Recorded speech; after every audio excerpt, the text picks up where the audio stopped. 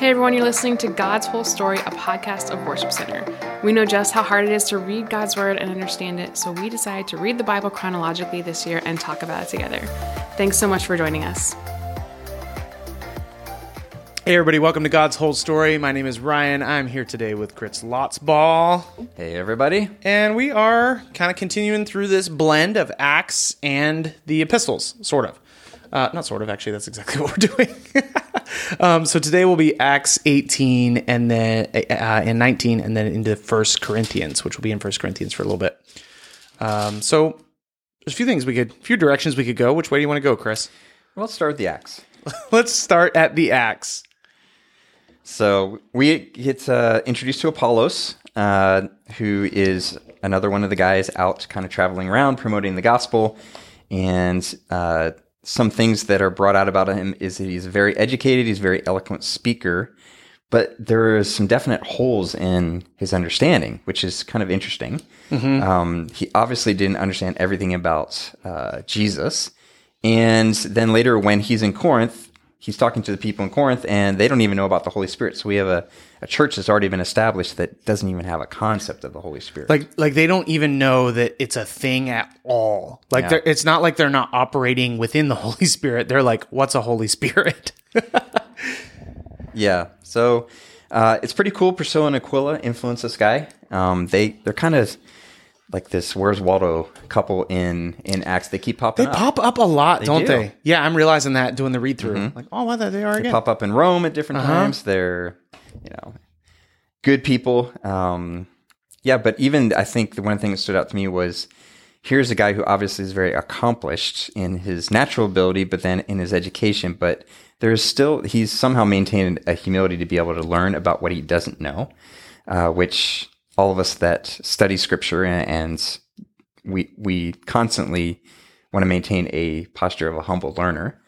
So I appreciate that about Apollos. And the fact that he learned from Priscilla and Aquila. There's a lot of scholars that think Priscilla was really the leading force of that couple, but because of the culture of the day, they always had to tag on Aquila too.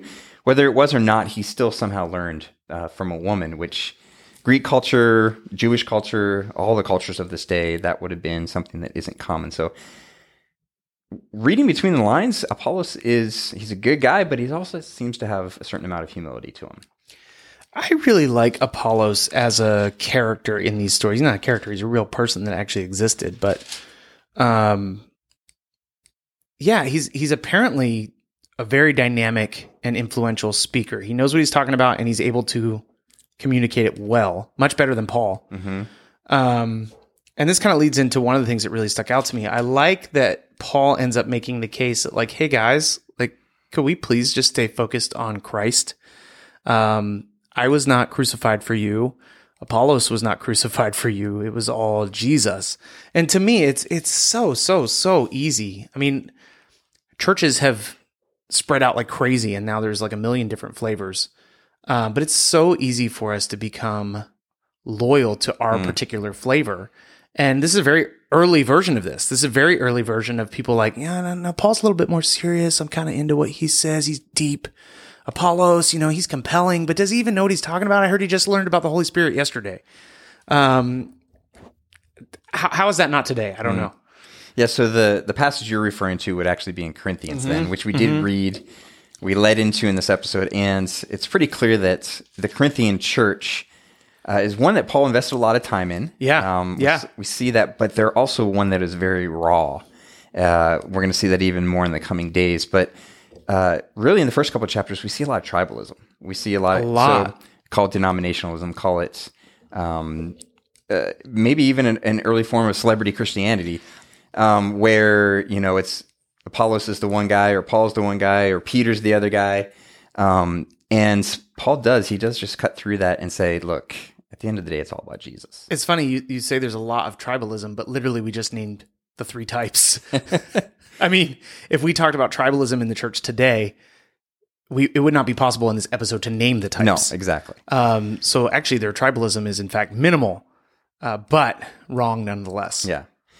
And a lot of what the first couple of chapters of Corinthians are is just kind of saying the gospel is different than things around you, that the gospel, the Greek culture would have been big into philosophy and wisdom and eloquence and strength, and they would have all this Greek mythology. And Paul comes in and says, basically, hey, I'm kind of this, I'm weak, I'm not eloquent, I don't fit the mold, but the wisdom that comes from the gospel will confound the wise, that to a culture, it seems as if foolishness, but this is actually the true source of what people are looking for. So I'm curious, with having read over this, I think we're talking almost specifically 1 Corinthians 1, 18 to 31 in that block.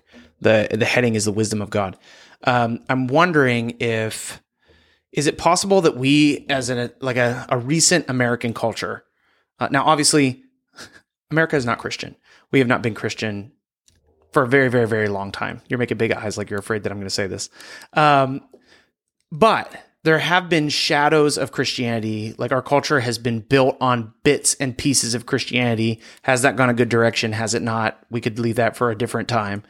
But I'm wondering if perhaps Christianity in America does not seem as crazy because we've tried to align culturally with it as we go. And perhaps as that breaks down, in some ways you can make the case that that's actually kind of a positive thing because it's losing it's becoming more Christianity than nationalistic pieces. As that breaks down, is it possible that the message of Christ will become actually more crazy and more nuts? Mm-hmm. Because what Paul's doing is he's coming into this culture that's not based on any Christian themes at all. And people are like, what are you talking about? You're not even good at talking. What do you think about that? Yeah, I mean, I think I would agree. I mean, fresh in my mind is I literally just finished reading a book called Keep Christianity Weird. Okay. So I do think that as America becomes more and more post-Christian and more secular, the uniqueness and kind of some of the strangeness of Christianity. I mean, at the end of the day, we follow a dead guy who says he rose from the dead, and we believe he did. So, I mean, you can't get away from all the weirdness. We believe that someone could sacrifice for us. So some of that is... We even believe that there would be a need for someone to sacrifice for us. We believe in sin. Yeah. That is very countercultural today. Yeah. So I do think you're right. I think some of the basic tenets of the gospel, and I've seen this, you've seen this as we've working with young people and college students, that some of the basic things that used to easily just be woven into culture, whether even nominal in church, we can't assume any of that anymore. We can't, honestly, we can't assume people know what sin is. We can't assume that they actually think they are a sinner. So I do think the message of Christianity, we're going to have more of these Corinthian type experiences. I got involved in youth ministry and student ministry in 2008. And I would say I can feel from crowds speaking to students. Maybe I'm just becoming less cool. You're also becoming older. I am becoming older, but I think you can actually feel when you speak to students, not all students, I'm just talking large group settings, you can actually feel that this is becoming a little bit more strange. And you can actually feel, you can see kind of the confusion on some kids' eyes. You can see that just more is lost on them. And we do as a church need to actually, I think it's a fantastic time to return to the center, to really think through what we believe and how we can communicate that super well. And I think some of that is going on here. I think that's where Paul's talking to Apollos about hey, how are you conveying this message? What are we talking about? And also maybe let's not be followers of Paul. Maybe let's not be followers of Apollos. I mean, you can insert any preacher anywhere. Let's actually be followers of Jesus. That's what's going to keep us centered. I think the other thing that can be good is, it was easy just in the past to kind of say, because your parents told you to, because the church said to, because the Bible says so. Yeah, yeah. But, as, say, the reason for marriage becomes increasingly cloudy in our culture. Yeah. Why would people get married if they just end up getting divorced? If you look at that from a cultural perspective, it doesn't make as much sense. But if we go and say, okay, not just because the Bible says so, but we actually get into the whys and what did God intend and how is this actually part of his design, we're going to have to do a little bit better at answering some of those questions than just saying the Bible says so. And in recent history, we have not, as a people of faith, had to work very hard at those things because they were written into the laws in some cases. And so as those things break down, which I actually think is can be a positive thing for people of faith, you have to actually think through the faith-based reasons for the things that we do, and not like the culturally constructed reasons that we do the things we do. Hopefully I'm not being super confusing. Nope, I don't think so, but we are here on God's Whole Story solving the world's problems. I doubt that. Something tells me that come December 31st, the world will actually still have problems. Yes, I'm pretty sure. Because we believe in sin. What? That's weird. Hey guys, thanks so much for listening. I hope you're tracking along with us. Yeah, we hope you're getting a lot out of God's Whole Story, and we'll see you again tomorrow. Bye. Bye. Acts 18:24. Meanwhile, a Jew named Apollos, an eloquent speaker who knew the scriptures well, had arrived in Ephesus from Alexandria in Egypt. He had been taught the way of the Lord, and he taught others about Jesus with an enthusiastic spirit and with accuracy. However, he knew only about John's baptism. When Priscilla and Aquila heard him preaching boldly in the synagogue, they took him aside and explained the way of God even more accurately. Apollos had been thinking about going to Achaia, and the brothers and sisters in Ephesus encouraged him to go. They wrote to the believers in Achaia, asking them to welcome him. When he arrived there, he proved to be of great benefit to those who, by God's grace, had believed. He refuted the Jews with powerful arguments in public debate. Using the scriptures, he explained to them that Jesus was the Messiah. While Apollos was in Corinth, Paul traveled through the interior regions until he reached Ephesus on the coast, where he found several believers. "Did you receive the Holy Spirit when you believed?" he asked them. "No," they replied. "We haven't even heard that there is a Holy Spirit." "Then what baptism did you experience?" he asked. And they replied, "The baptism of John." Paul said, "John's baptism called for repentance from sin, but John himself told the people to believe in the one who would come later, meaning Jesus." As soon as they heard this, they were baptized in the name of the Lord Jesus. Then when Paul laid his hands on them, the Holy Spirit came on them, and they spoke in other tongues and prophesied. There were about 12 men in all. Then Paul went to the synagogue and preached boldly for the next 3 months, arguing pervasively about the kingdom of God. But some became stubborn, rejecting his message and publicly speaking against the way. So Paul left the synagogue and took the believers with him. Then he held daily discussions at the lecture hall of Tyrannus. This went on the next 2 years, so that the people throughout the province of Asia, both Jews and Greeks, heard the word of the Lord. God gave Paul the power to perform unusual miracles. When handkerchiefs or aprons had merely touched his skin were placed on sick people, they were healed of their diseases and evil spirits were expelled. A group of Jews were traveling from town to town casting out evil spirits. They tried to use the name of the Lord Jesus in their incantations, saying, "I command you in the name of Jesus, whom Paul preaches, to come out." 7 sons of Sceva, a leading priest, were doing this. But one time when they tried it, the evil spirit replied, "I know Jesus, and I know Paul, but who are you?" Then the man with the evil spirit leaped on them, overpowered them, and attacked them with such violence that they fled from the house naked and battered. The story of what had happened spread quickly all throughout Ephesus, to Jews and Greeks alike. A solemn fear descended on the city, and the name of the Lord Jesus was greatly honored. Many who became believers confessed their sinful practices. A number of them who had been practicing sorcery brought their incantation books and burned them in a public bonfire. The value of the books was several $1 million. So the messages about the Lord spread widely and had a powerful effect. 1 Corinthians 1, starting in verse 1. This letter is from Paul, chosen by the will of God to be an apostle of Christ Jesus, and from our brother Sosthenes. I'm writing to God's church in Corinth, to you who have been called by God to be his own people. He made you holy by means of Christ Jesus, just as he did for all people everywhere who call on the name of our Lord Jesus Christ, their Lord and ours. May God our Father and Lord Jesus Christ give you grace and peace. I always thank my God for you and for the gracious gifts he has given you, now that you belong to Christ Jesus.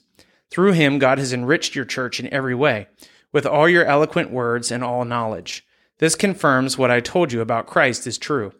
Now you have every spiritual gift you need as you eagerly wait for the return of our Lord Jesus Christ.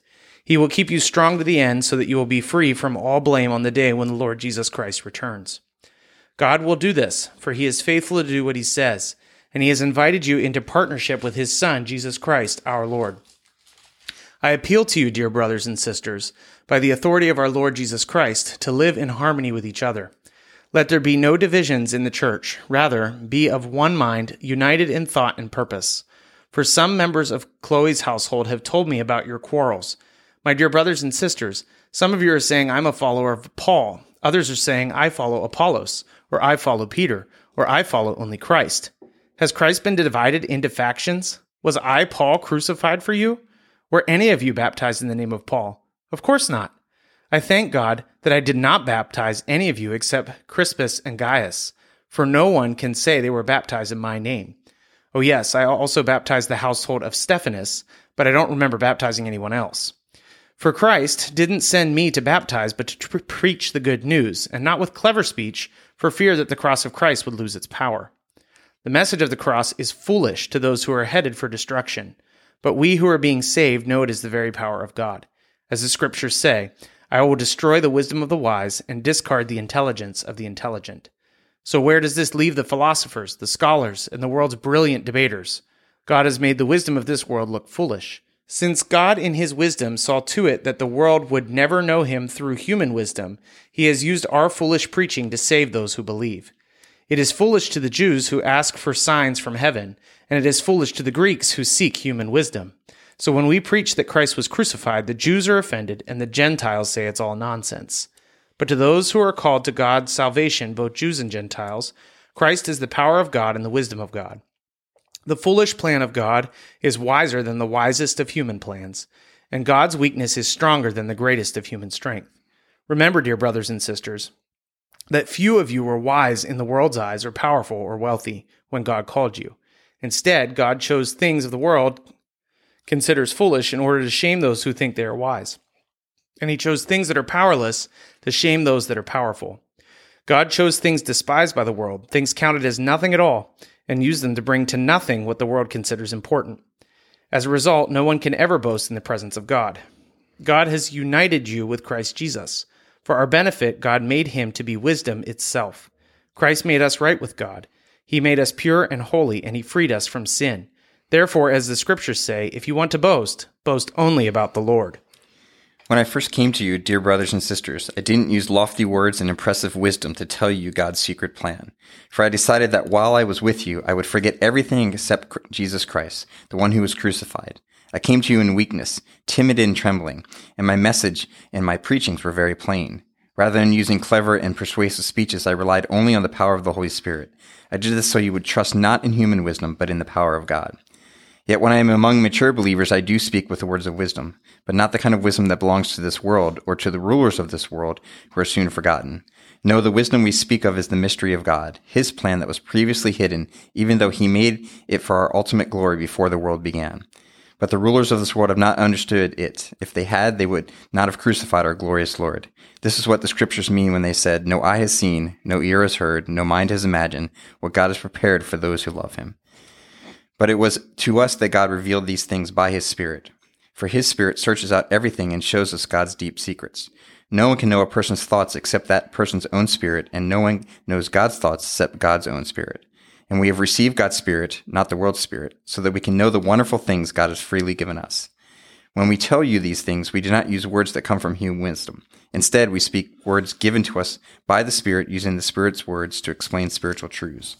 But people who aren't spiritual can't receive these truths from God's Spirit. It all sounds foolish to them, and they can't understand it. For only those who are spiritual can understand what the Spirit means. Those who are spiritual can evaluate all things, but they cannot be evaluated by others. For who can know the Lord's thoughts? Who can know enough to teach him? But we understand these things, for we have the mind of Christ. Dear brothers and sisters, when I was with you, I couldn't talk to you as I would to spiritual people. I had to talk to you as though you belonged to this world, or as though you were infants in Christ. I had to feed you with milk, not really solid food, because you weren't ready for anything stronger. And you still aren't ready, for you are still controlled by your sinful nature. You are jealous of one another and quarrel with each other. Doesn't that prove you are controlled by your sinful nature? Aren't you living like people of the world? When one of you says, I am a follower of Paul, and another says, I follow Apollos, aren't you acting like the people of the world? After all, who is Apollos? Who is Paul? We are only God's servants, through whom you believe the good news. Each of us did the work that the Lord gave us. I planted the seeds in your hearts, and Apollos watered it, and it was God who made it grow.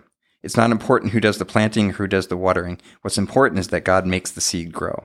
The one who plants and the one who waters works together with the same purpose, and both will be rewarded for their own hard work. For we are both God's workers, and you are God's field. You are God's building. Because of God's grace to me, I have laid the foundation like an expert builder. Now others are building on it. But whoever is building on the foundation must be careful, for no one can lay any foundation other than the one we already have, Jesus Christ. Anyone who builds on that foundation may use a variety of materials, gold, silver, jewels, wood, hay, or straw. But on Judgment Day, fire will reveal what kind of work each builder has done. The fire will show if a person's work has any value. If the work survives, that builder will receive a reward. But if the work is burned up, the builder will suffer great loss. The builder will be saved, but like someone barely escaping through a wall of flames. Don't you realize that all of you together are the temple of God, and that the Spirit of God lives in you? God will destroy anyone who destroys this temple, for God's temple is holy, and you are that temple. Stop deceiving yourselves. If you think you are wise by this world's standards, you need not become a fool to be truly wise. For the wisdom of this world is foolishness to God. As Scripture says, He traps the wise in the snare of their own cleverness. And again, the Lord knows the thoughts of the wise. He knows they are worthless.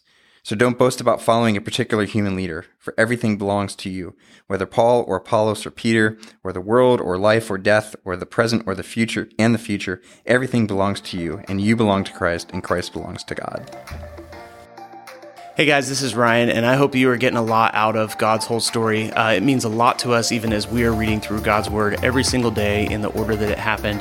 If you want to go ahead and follow us, you can find us on Instagram and Facebook at God's Whole Story Podcast. We would love it if you would share this thing with your friends or people that you know, or just share what's sticking out to you. You can either send us a DM, or you could actually email us at podcasts@worshipcenter.org.